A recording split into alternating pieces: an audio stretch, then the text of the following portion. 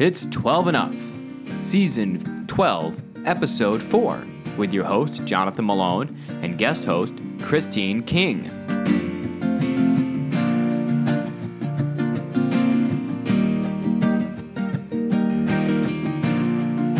Twelve and Up is a podcast about Christian faith and culture in the modern age. Your host, Jonathan Malone, is the pastor of the First Baptist Church in East Greenwich, Rhode Island. Christine King is the executive director of the Interfaith Counseling Center in Providence, Rhode Island.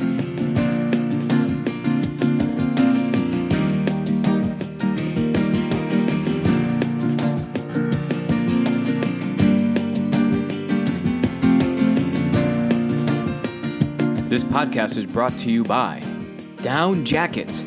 How do you get down from a tree? You don't. You get it from a goose. Down Jackets.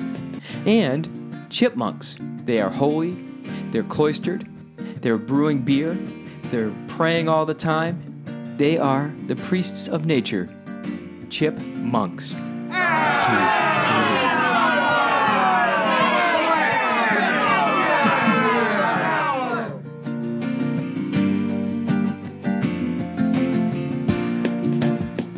And we're back. So I guess that the sponsors are actually dad jokes. Dad jokes. I don't know what we called them before then. I mean, the whole dad joke thing, when did that emerge? Last 10 years or so? I don't know. When I was growing up, I didn't know about dad jokes. I just thought they were awesome. But now I guess they have their own nomenclature, whatever. I don't care. I'm glad that this is brought by Down Jackets and Chipmunks and the wonderful jokes that come along with those sponsors.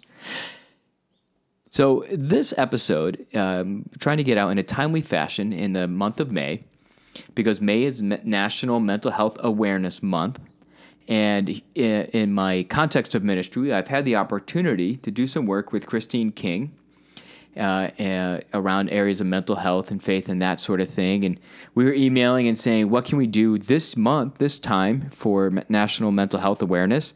And because of the virus going on, our options are limited. So I said, well, you could be on my podcast. I'm self-serving, if nothing else. But she agreed.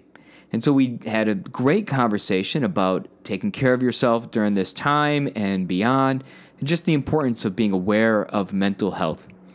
Do listen to all the points that are made, info. Go to the show notes.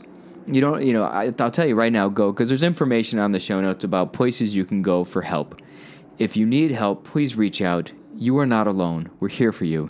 And here's the conversation I had with Christine King about mental health awareness.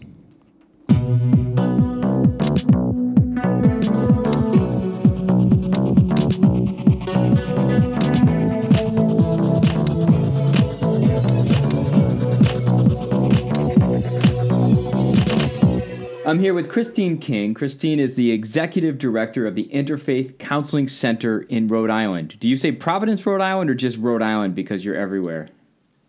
I usually say Providence, but we are located in East Greenwich and Wakefield and the Cranston-Providence line. So We are Rhode Island. Thank you. Yeah. So I know I have listeners. There are folks that listen all around the country.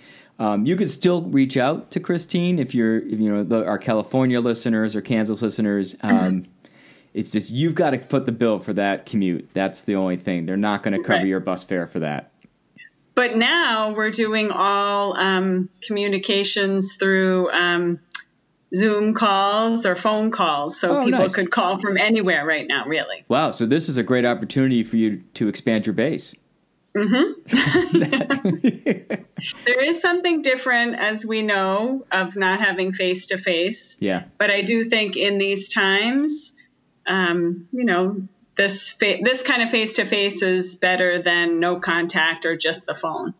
Do you want to give your quick your elevator speech about what the Interfaith Counseling Center is?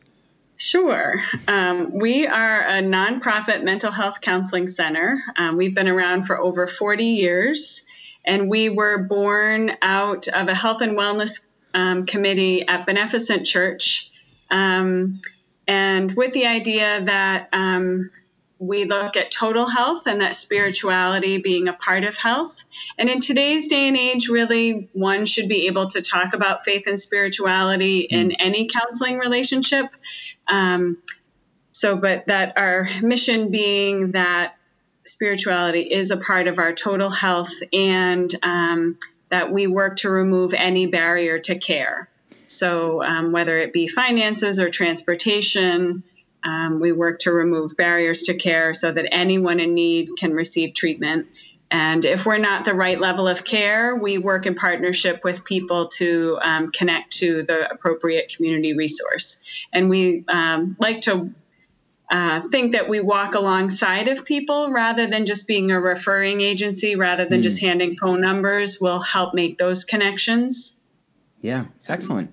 And even if someone doesn't have insurance, or if their insurance won't cover mental health, I understand your organization will work with that individual to make it affordable, right? Yes. Yeah, we see people through grant programs or scholarship programs, and we do sliding scales if either of those programs don't fit. And we also see people who are undocumented as well. So it's an excellent organization. We're not going to, this isn't just a plug fest for Interfaith Counseling Center, but want to just get it all out there up front so people know who you are and stuff. But it's also, you're one of the primary people I go to for referrals with my own folks. And I know you've helped a number of my own congregation members. And so, yeah, it's a good group for all of our Rhode Island listeners, and even just the greater New England area listeners. Check out the Interfaith Counseling Center. Okay. Thank you. Advertisement time is over now, right? Did we cover it all? Yes, I do want to add, no, please add. Because during these times, we're also working, we've been gathering information about faith communities, and I have a list of faith community leader volunteers who are available to people, during this stressful time, if they would like pastoral care, faith support, kind of purpose, meaning question. People are feeling disconnected. Right. So we tried to work to, gather resources so that whether it's a therapist or needing a person in the community and a person of faith, that if that is meeting someone's need during this time, that we can make that connection too. Excellent. Okay. So we are connecting, not just because this is an odd time and mental health has really come to the fore of many people's minds, but this is also May, which is National Mental Health Month, right? Yep, the Mental Health Awareness Month. I thought the awareness might be in there. Dang it. Yes. It's okay. We get the gist. Yeah. So it's National Mental Health Awareness Month, which is a really important month. I don't know the other months that are out there, what other kind of months there are, but it's one of the most important of all the awareness months that we have. But the idea of mental health, why is it, do you think it's important for us to have a National Mental Health Awareness Month? I think it's important to, having a month-long awareness time and gives us the opportunity to showcase all sorts of ways that our mental health is apparent in our communities and our programming through different organizations that are supporting mental health and wellness in different ways.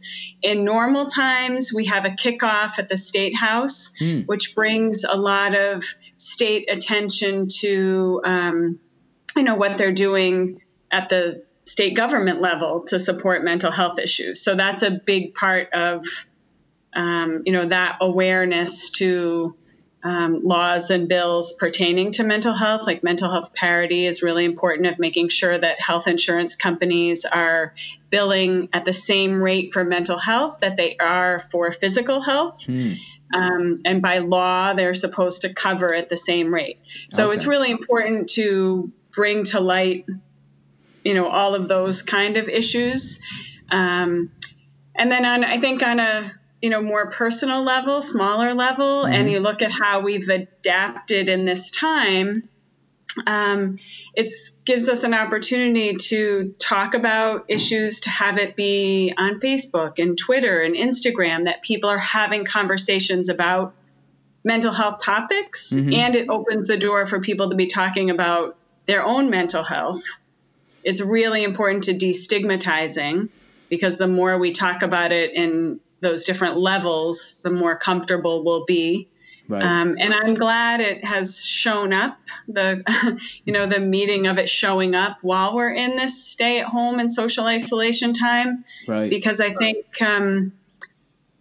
this is a really difficult time to maintain our mental wellness. So I'm glad that it's happening during this time, and to have that light shown on mental health in so many different ways on Facebook and Twitter and Instagram and all the all the community organizations in Rhode Island that normally we print out a calendar, we pass it around, we share it. So since we're not passing and sharing, and we're not showing up at different offices, and we're not going to the library and your doctor's office, we're doing that all virtually, and we're all sharing one another's information about all these virtual events. And people who are looking for support groups, now they can access support groups online. But how do people find that? Right. So all these organizations are sharing information, which I think is building some community within the provider network of really looking at, like, we're all doing this together, and our goal really is to serve everyone and all. Right. Instead of just, here I am in my lane, only doing my thing.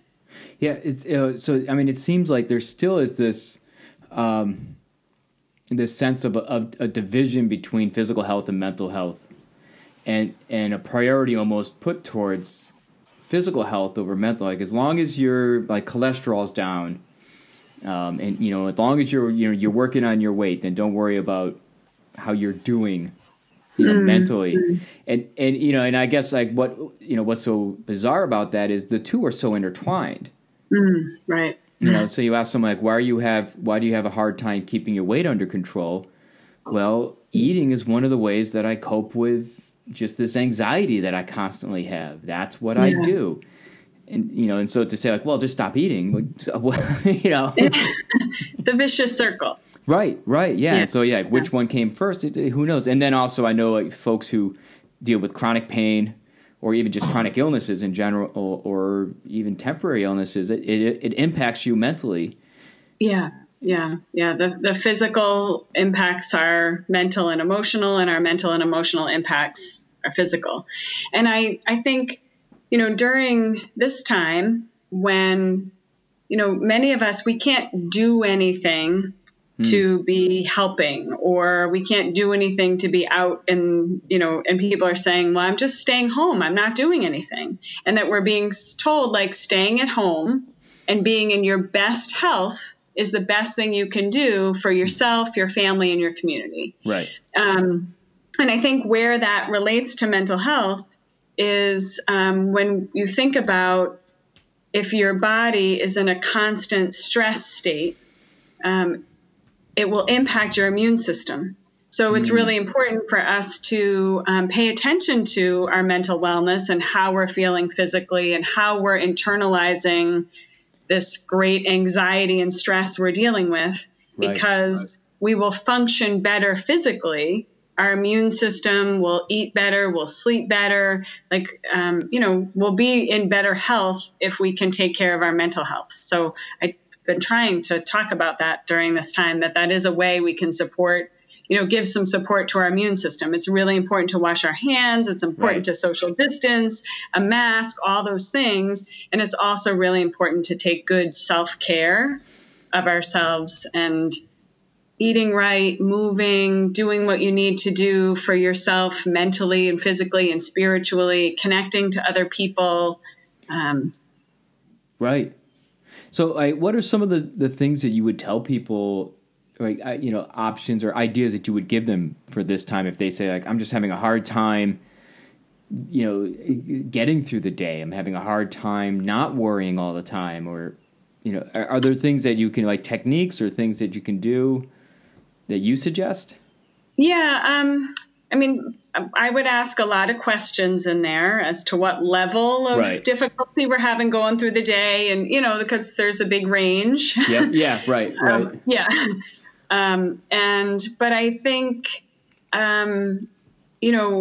having a routine, because our routines are greatly different now. So and not necessarily, like you creating the same routine that works for me. If you want to, change up breakfast, lunch, you know what I mean? But Right. just each of us creating a routine that makes sense and is comfortable and kind of gives some predictability to our day, making sure that, we're feeding our body the healthy things we need to eat. Of course, Right. we're stress eating. Of course, everyone's making banana bread. Everyone's making homemade bread. People are. Who's making all, we haven't had any of that. Who's making all this banana bread or sourdough? We haven't had any. What's going on out there? haven't either, but it's the food of COVID-19, I've heard. So somehow I missed that memo. Oh, no, actually, we did make a loaf of challah, but that was for when we had communion one Sunday. Okay, so good. we did that. There's some bread baking, which maybe would you have had time to do that if you weren't working from home otherwise? Oh, I don't know. That's a good question. Yeah. Yeah. All right, good point. But I've not had any sourdough starter mixes or anything like that. Nor will I. Haven't either. I refuse. Yeah. I will not either unless they find a gluten-free one. Oh, yeah, that'd be tricky. Yeah. Yeah. And, like alcohol consumption is very high during this time. So just looking at what we're putting into our system, whether it be food, alcohol, news, media, social media, because not all of that feeds our system in healthy, positive ways. Right. So kind of assessing those things, being informed is important. But how much do we need to be informed, and do we need to watch CNN or Fox News or whatever 24 hours a day? And what does that do to our system? And then thinking about reaching out and connecting to other people, and what feeds your sort of heart, mind, spirit. Is it reading? Is it listening to music? Is it doing online church services? Is it prayer? Is it going to a virtual museum? What ways feed, kind of the spiritual side of us, which is, different for people. And this, I think, is an opportunity to explore those kind of things. Yeah. But it's also daunting because we have this whole gigantic menu in front of us and thinking like, I don't know which of those things. So, yeah, I mean, it kind of speaks to, it doesn't, I mean, as much as it can do now, but to have those habits in place before a crisis happens, put you in a much better position to be able to weather the crisis in a healthy way for longer. I mean, if you already have devotional practices or reflection times or something, then you can say, yeah, I know how to do this. I can just keep doing this. But if you're you're right. If you're starting from scratch and if you go online and just, enter meditation, you'll be completely overwhelmed with all the different possibilities and options. And that can be tough. And that's, I think you're right. Like, connect with someone else. Like, maybe someone else who does that already pretty well and say, what do you do? What works for you? And I think at the beginning we had that sense of like I can't, if I normally go to a meeting on my lunch hour, I cannot do that anymore. And what am I going to do? And we need to be creative and thinking, if I can't be at a meeting and I don't like a virtual meeting, how do I get that support? Right. Or I can't be in my church or faith community. How do I connect there? So it's like both challenge and opportunity. Yeah. And I think the kind of taking an inventory, because we do have, a lot of sort of tools of resiliency, but very abruptly being told like we're staying home, we're socially isolating, I think, and having this overarching fear and worry of getting sick, of carrying it, of making sure we're clean enough, gloves and masks, and it's scary. So, but taking those moments to think like, what are the tools? What are the tools we already have? What are our connections? And then kind of sometimes in these times of fear and anxiety, we have to either enlist support to help us make that connection, push ourselves a little into comfort zones that maybe stretching ourselves where we don't want to be on a Zoom call with the video showing because we feel self-conscious, but we decide I'm going to do it anyway because I want to connect with my community or I want to see my family. Right. I like that idea of almost like writing down like what's your toolkit. So what are your assets? What are your tools? What do you have? Write all those down. And then also like what are the things you need? It sounds like I really need to have that social connection and where are you willing to push yourself a little bit and where you're willing to say like I can't, go that far. That's a great idea. I especially here are all the things I have to work with and yeah. And we often look at mental health from the perspective of illness and deficit. Yeah. And I try a lot to talk about mental wellness because we all share mental wellness. Right. And we're all on a continuum and we may be at different parts of that over different parts of our lives, depending on what's going on. So kind of thinking, let's start from the point of the wellness. Like what are the strengths? What are our assets? And if we need some more tools, or we have gaping holes, or we need something small, or we need support, kind of inventorying that and then thinking, how do we reach out and fill that? So, yeah. Oh, it's totally like, if I see someone going for a run, I don't think like, well, they must have heart disease. I think they're taking care of themselves. They're trying. So if I see someone, meditating or reading, I don't think, well, they're taking care of themselves. And I like that different approach of mental wellness. But there still is the reality that there are people who wrestle with mental health. Yes. And this is a much harder time.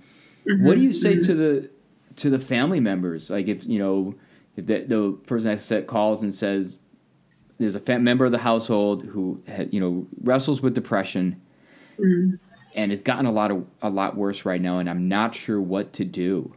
Like, how can I be present for that person?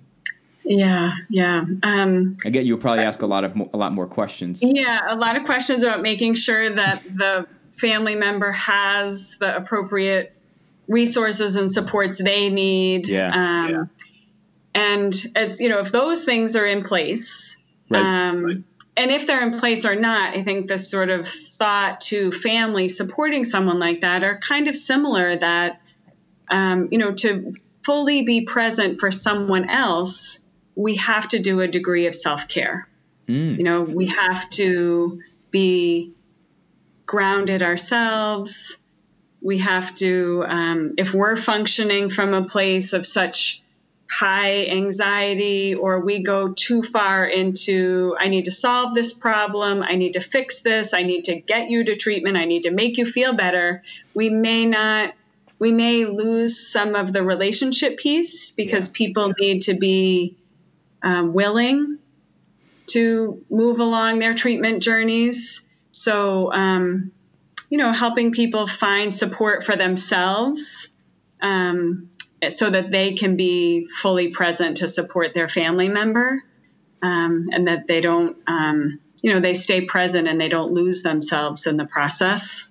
I imagine that's something you tell people, regardless if there's a crisis going on or not, that you need to take care of yourself so you can take care of others. Yeah. It's, there's so many people now who are caretaking and offering support to other people, that's a concern of mine as we move forward, that we've been holding it together with a lot of care, and that we're going to have caregiver fatigue. That's a real thing. I know from the clergy perspective, that's a real worry of ours, a constant in self-care, something that we talk about a lot. How much of us actually do it well is a whole nother story. And then you get to crisis, and we all like to, or at least most clergy like to run to the fire and say, I'm going to take care of it. And this has been going for a long time, and to be going full steam for this amount of time is going to be detrimental, at least. Yeah. That's, I think, the spiritual piece really is an important part in that conversation, because that realm is ways that we feed ourselves. We feed others, but we also do things that make us, when we're thinking of whether it be prayer, services, art, music, reading, generally those are things that are kind of life-giving to us, and they support calmness in our systems, and they ground us and orient us to positive things. Right.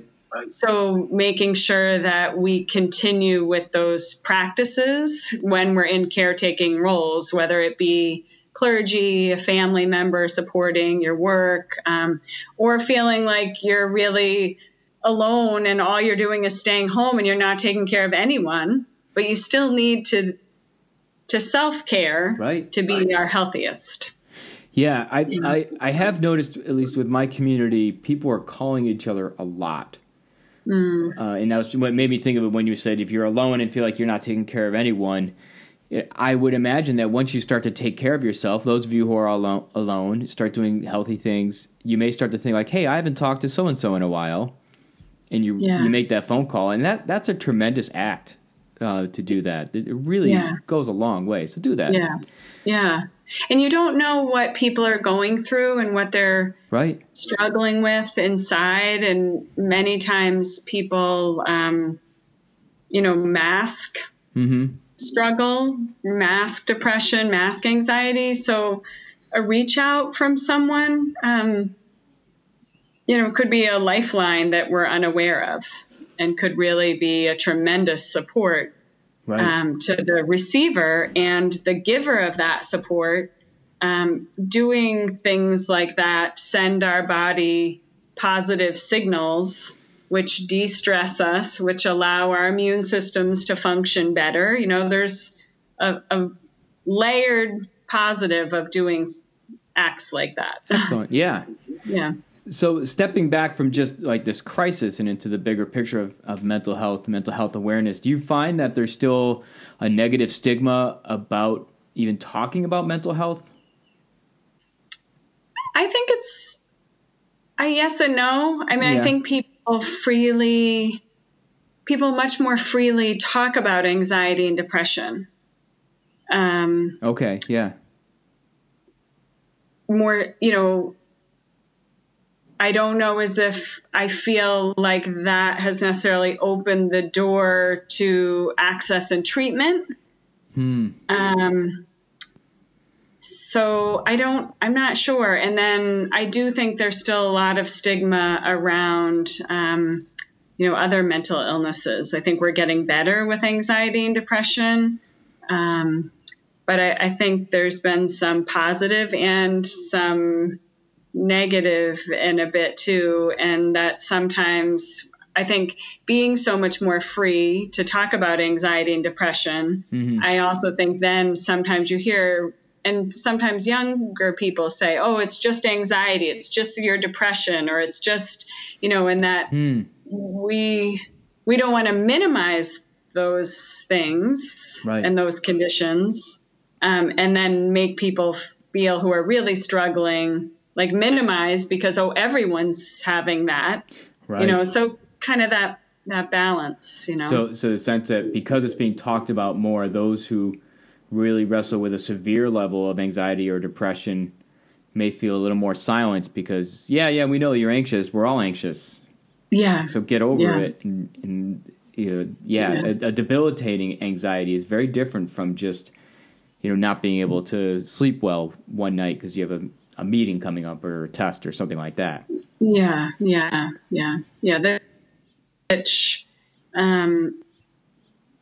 Things impact your life and you're moving forward and your health and all your different health areas, whether your physical health, your mental health, your relationships, your work, your sleep, that's individual. That's a really individual experience. And, there's similarities in groups and diagnosis and categories, but that, I always feel, you want to make sure that people have the freedom to, and I think the more we destigmatize, the freedom to recognize in themselves and how it's impacting, and then what's their best course of support. Right. Yeah, that's one of the things I've heard about, mental health and observed working with folks of how isolating it can be. Yeah. And how hard it can be to see, because one could be wrestling with, let's say, depression and not tell anyone, and then finally share it, and people say, but you always seem so happy. And you think, well, because they're really good at hiding it. Yeah. But that deep pain, and that might be part of it, and that's not a stigma so much anymore, but just a lack of being able to embrace the severity of it. Does that make sense? To say I see you, I hear you're depressed, but you always seem fine when I talk to you. Yeah. And some of it, as you're saying that, Jonathan, maybe some of that is a little stigma around asking for help, or stigma in being able to say, I'm not feeling great. Yeah. And all these things are lined up okay, but I need support in this area. We do have this sort of culture of we're supposed to have it all together. It's supposed to be high functioning. We're doing well. We've got it all going on. And really what we want to be all practicing, that, we're social beings and we need to live in community. So relying on one another, and knowing we have that reliance, we should try to look at that as a place of strength. Knowing when you need that a little more, a little less is, maybe that's a little area of work for destigmatizing. Well, and I wonder if part of it is a lot of us are also in a fix-it kind of mentality, where, you come with a problem and we try to listen and say, okay, so how do we fix it? If you're bleeding, I know, I'll put pressure on the wound and we'll put a Band-Aid on or stitches or whatever, and let's fix it. We don't just leave it. But, something like that, you want to say, so what do we need to do to make you better? How do we fix it? And oftentimes it's not the right approach from what I understand. It's more, I hear you and I'll be with you where you are. And I'm not going to try to fix it. I'm going to try to just be present with you. Is that a good distinction? Yeah, and there's often a fear of naming it, of saying, are you feeling depressed? Are you feeling anxious? We feel like someone is, we'll say, like, they seem like they want to be left alone, or they seem like they're in a dark place. Right. And I've tried to reach out, and that's, it's important to read people's cues, but it's also important for us to keep reaching out and keep checking in on people. And if we're, it's okay to say, I notice that you don't seem yourself, or I notice you,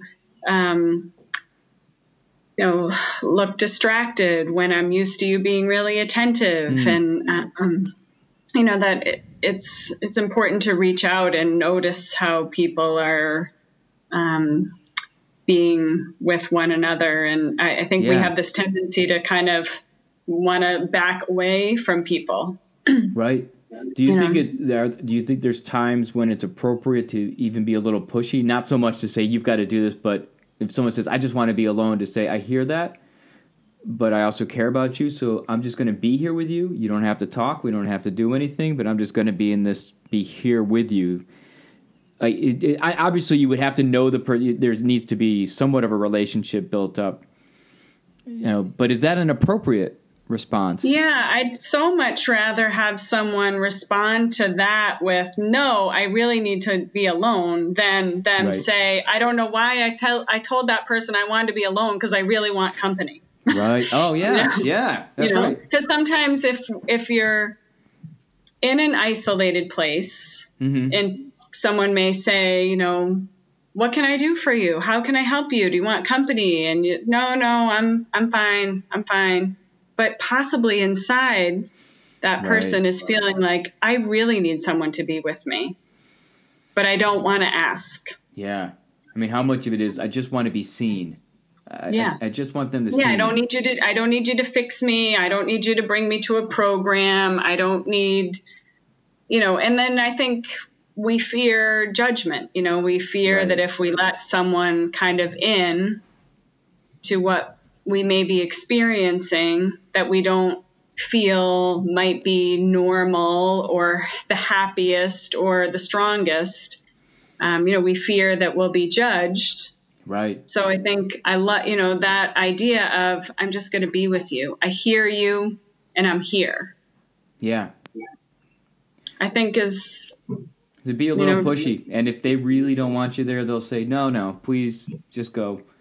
Yeah. And then obviously respect that. So, yeah. In one of the places where I wrestle with the challenge of mental health awareness is within my profession. And I don't know if it's the same with people that, that do therapy, counselors, psychologists, such. But a significant portion of clergy wrestle with mental health challenges. Depression, anxiety, addiction, bipolar. I mean, it really is a significant amount. In fact, so the Eli Lilly Foundation, Lilly makes some kind of antidepressant drug. I don't remember which one. But they, decades ago, did a survey who was taking their drug and found it was a large proportion of clergy. And they thought, that's not good. And so they started offering money for clergy folks to take sabbaticals and stuff, which is great. I mean, I'll always take money anytime. In fact, Eli Lilly, if you're listening now, I could use some. Use some sabbatical funds. I'll use it for whatever. You tell me, I'll use it for this podcast. I'll use it for just another sabbatical. I mean, just to buy a lot of chocolate cake because I love me some chocolate cake, but whatever. I think it might be, I think that I like that call to action to maybe reach out to them now because this is high stress and strain on clergy and faith community people supporting one another. Right. Well, part of the challenge is, and let me know if you hear this with the counseling community, is that we are always in front of others, right, in a leadership position. And as much as, there is an aspect of that relationship that has a power differential. At least with Baptists, we say, well, we're not above the congregation. We walk alongside. But there still is a distinctiveness. There's a separateness of space. And if I'm wrestling with depression and I share that with the community, part of, I think, where, a fear that I would wrestle with is, now how am I going to be their pastor? Yeah. If I show myself to be that weak. And is that something you also you find with counselors who wrestle, or? I think right there, sort of that's an example of the stigma that we just have, the thread of it we have woven through. Because if we think of, mental health and wellness, like if you had a physical ailment that impacted a way how you were leading or people seeing you may not, would you feel that same, like, I shouldn't tell people I broke my leg because they might see me as weak. Right. No, you're right. And I don't know what it is. I mean, it's still in my own mind, but it's different. That's my visceral gut reaction. But this is different. And I hear you. I hear what you're saying. That is the stigma. But something about that still makes it harder. If I was not able to walk, I would say put in a ramp so I can still preach. And it is different because it's not seen in the same way. There are differences. And I don't know. I had no idea to advocate whether someone in a leadership position should share that or shouldn't share that. I don't, I feel like that would be very individual. Yeah, it does. From what I've talked with my colleagues, it will vary from church to church. Some congregations and the relationship with their pastors are such that it'll be a blessing to share for everyone. Others, and not because the church is worse, it's just different, and the pastor is different. We say it might change it so much that you can't be the kind of pastor that you have been. But I would then, I guess, to say though, but find people you can talk to. Yes. Yeah. Yeah. Having support and having some place you talk about, and it is your place of work too. Right. So we don't necessarily always share everything we have going on in our work environment. Right. Yeah. For a number of different reasons. So I think, that's kind of at play, but making sure that combined with some stigma doesn't stop you as a clergy person or you as a leadership position. If you do need support in a particular area, it doesn't stop you from getting it. That having that recognition that if this is something I'm dealing with, whether it be substance use, depression, whatever it is, but recognizing that position of strength of saying, I need to look at this. I need to think about it, and I need to see who in my community can help give me some support around this so that I can be my best and healthiest self. That's a great way of putting it. That's a really great way of putting it. And I hopefully everyone that hears that, if you're a part of a community, a religious community, you also just share that with your pastor or whoever your leader might be, regardless if they show signs. Say, hey, I want you to know that if you're struggling, we want to help you reach out to people that can be there for you. You don't have to talk to us, but please talk to someone. Yeah. I would think in a community where, if we're open about mental health and wellness in a community, that then people, whether they want to share or not, hopefully they feel at least the openness and the acceptance and the freedom to not have stigma be stopping them from their own personal action. Being free from stigma doesn't mean you have to share everything about yourself with everybody. Right. Yeah. Yeah. There's some things we just don't want to know anyways. Like, the hangnail that you had, just keep that to yourself. We don't care. Yeah. But we don't want stigma to be, stigma is one of the leading barriers to care. So we want openness and conversation and acceptance, so that we can get to community support and care and at whatever level it is, whether it's talking to a colleague, neighbor, friend, family member, whether it's individual counseling, whether it's a day program, an outpatient program, or hospitalization. We don't want any level. We want people to feel free to access whatever level they may need, and that stigma not to be the thing that holds that back. Excellent. So, you are the executive director of the Interfaith Counseling Center, suggesting that there is a religious emphasis in what you do, but also because it's interfaith, that kind of says what kind of religious emphasis. That's one where it's very welcoming of people from various backgrounds, traditions, etc. Have you had encounters with faith traditions that you would say are negative towards mental health? Interesting question.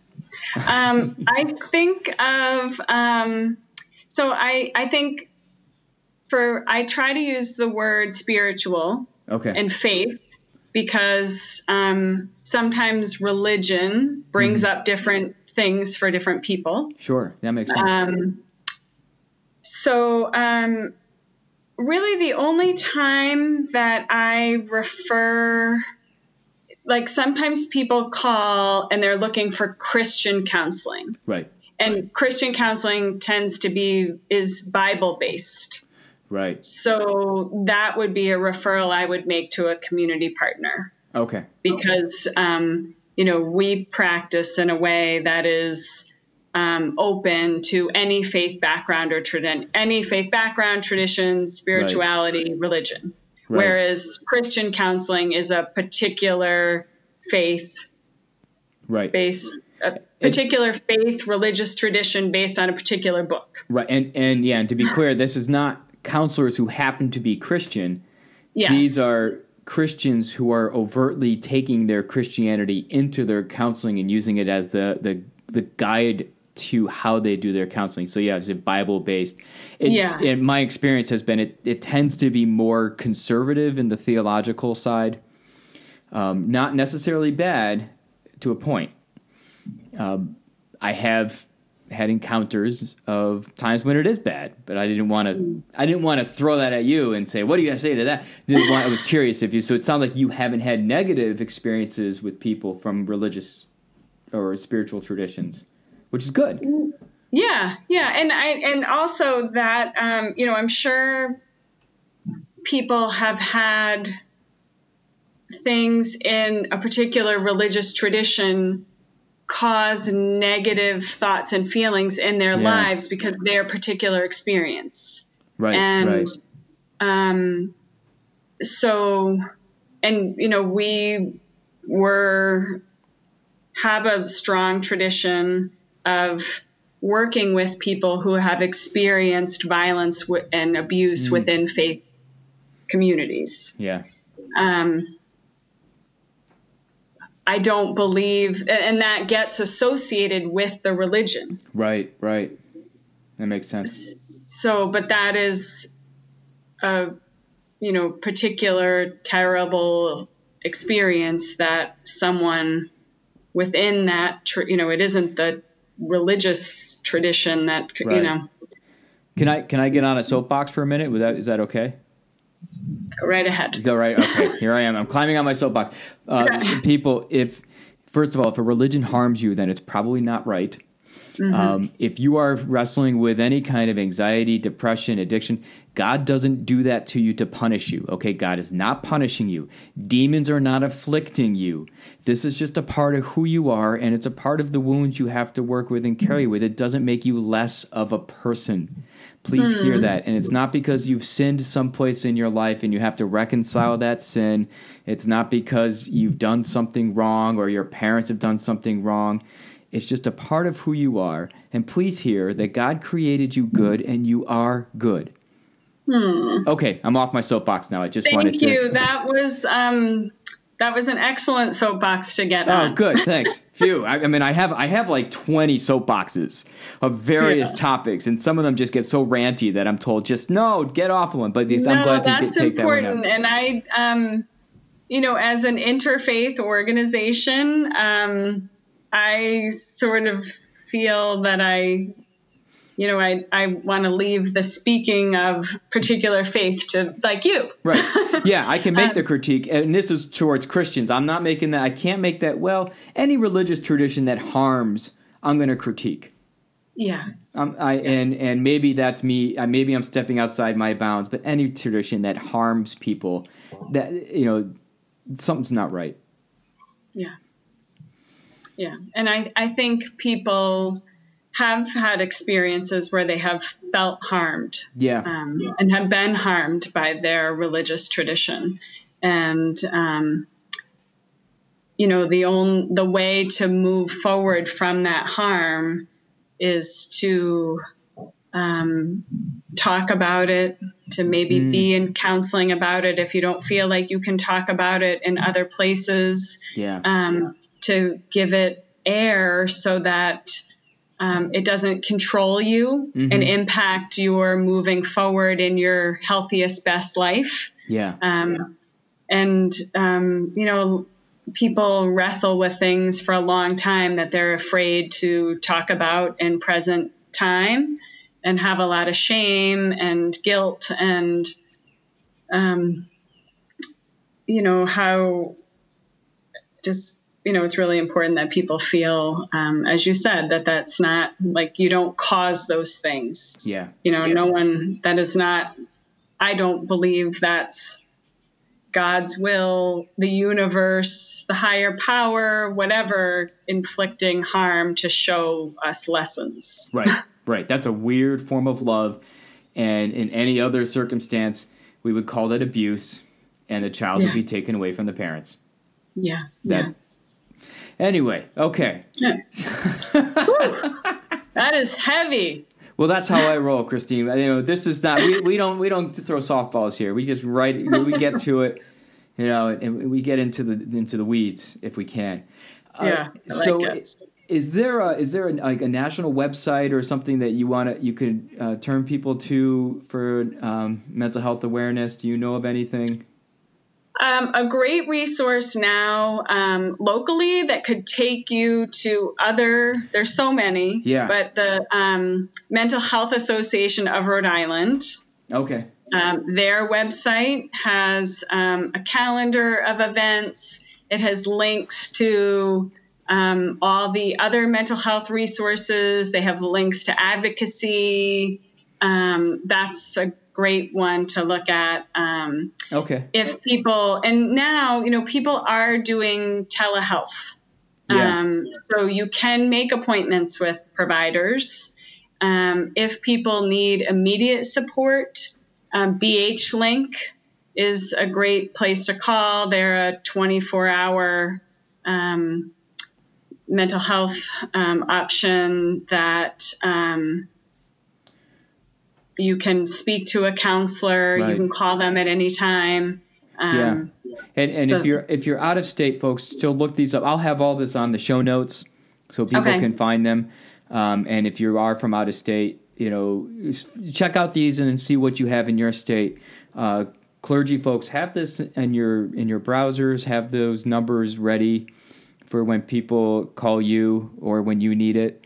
Lay folks as well. There's no reason why it just has to be clergy. Right. And I'm always happy to help direct people to, and I think a stigma piece in the mental health world too is it's hard to make that first phone call. Yeah. So I'm happy to be a receiver of a phone call when maybe you don't even know what kind of support or help you need. That, our mission at the Interfaith Counseling Center is to provide that kind of support. And whether it's in Rhode Island or somewhere else, you could feel free to call the Interfaith Counseling Center and I talk to pretty much everyone who calls. Is there a number you want to give out now, or would you rather I just put it on the show notes? I can give it out. To reach me directly. It's 401-595-4809. Okay. That's my. And please respect Eastern Standard Time is when you are in. So if you're in a different time zone, just be aware of that. Thank you. And a text is fine too to that number. And I'm happy to help connect people to whatever resources I'm aware of. And if it's a resource needed I'm not aware of, the Interfaith Counseling Center, we have a case manager who is awesome with community connections. So we will find what we need. Excellent. So, folks, I think to kind of bring us to a close, like I said I did make some bread, and you said, well, you had a little more time. One of the things that's come out of this current crisis is because we've had to shut so many things down, we do have a little more time. We're finding ways to fill it. But with that, reach out to each other. Make that. I know so many of you are, but keep making those phone calls. Don't just send a text, but then follow it up with a phone call. Do those things that will take time and energy for you to connect with someone else. Just the message, the email, those are nice, but go one step further and have a real time conversation with someone. And be present with them in the best ways that we can. We're missing a lot of little social connections that we're used to making. So I think the face-to-face and the voice connection is really important. And you hear a lot of people saying now, we're all in this together and we'll get through this, and we're in a storm, we're all fighting. But I've also heard people say we're all in the same storm, but we're in different boats. So being mindful, too, that what may feel opportunity for one person because they have more time and they're making bread or doing yoga at home or exploring a new hobby. Right. Not everyone is having that experience. People are experiencing terrible health crisis, losing jobs, financial insecurity, food insecurity. So being really mindful of how people in our community are experiencing this and keeping that in mind when we do start to go back out into the world, when we see people in those casual connections, that, just trying to be present with people is really important. Wow, nicely said. So thank you. Well, Christine, thank you for being on the show. Thank you for having me. It was a pleasure to be here. I'm always happy to talk about mental health, and particularly in alongside of faith and spirituality, I think is an awesome combination for health.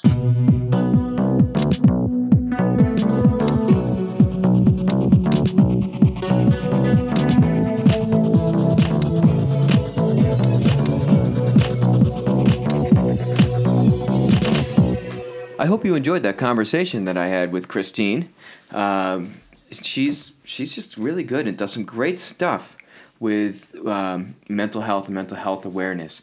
I want to encourage you to go and check out the website for the Interfaith Counseling Center. I'll have that on the show notes. And seriously, if you do need help, don't hesitate to reach out to them, to Christine, or someone that you know. It's important that you take care of yourself. The show notes for this can be found at 12enough.com. That's 12 written out. There you can find the show notes for this episode and other episodes. You can also find the Kitchen Table Spirituality episodes that I've been doing with Charlie Eastman. It's good to have Charlie back. If you want to leave a note or write a note, leave a note, just write on a piece of paper, drop it off. If you want to send a note about this episode or anything else, that can be sent to 12enough@gmail.com. Go to Facebook and follow the show at 12 Enough, and you can hear about things that are happening, or you can give other comments and all that fun stuff. And if you want to follow me on Twitter, that's at Pastor Malone, not at 12 Enough. And as always, thank you very much for listening.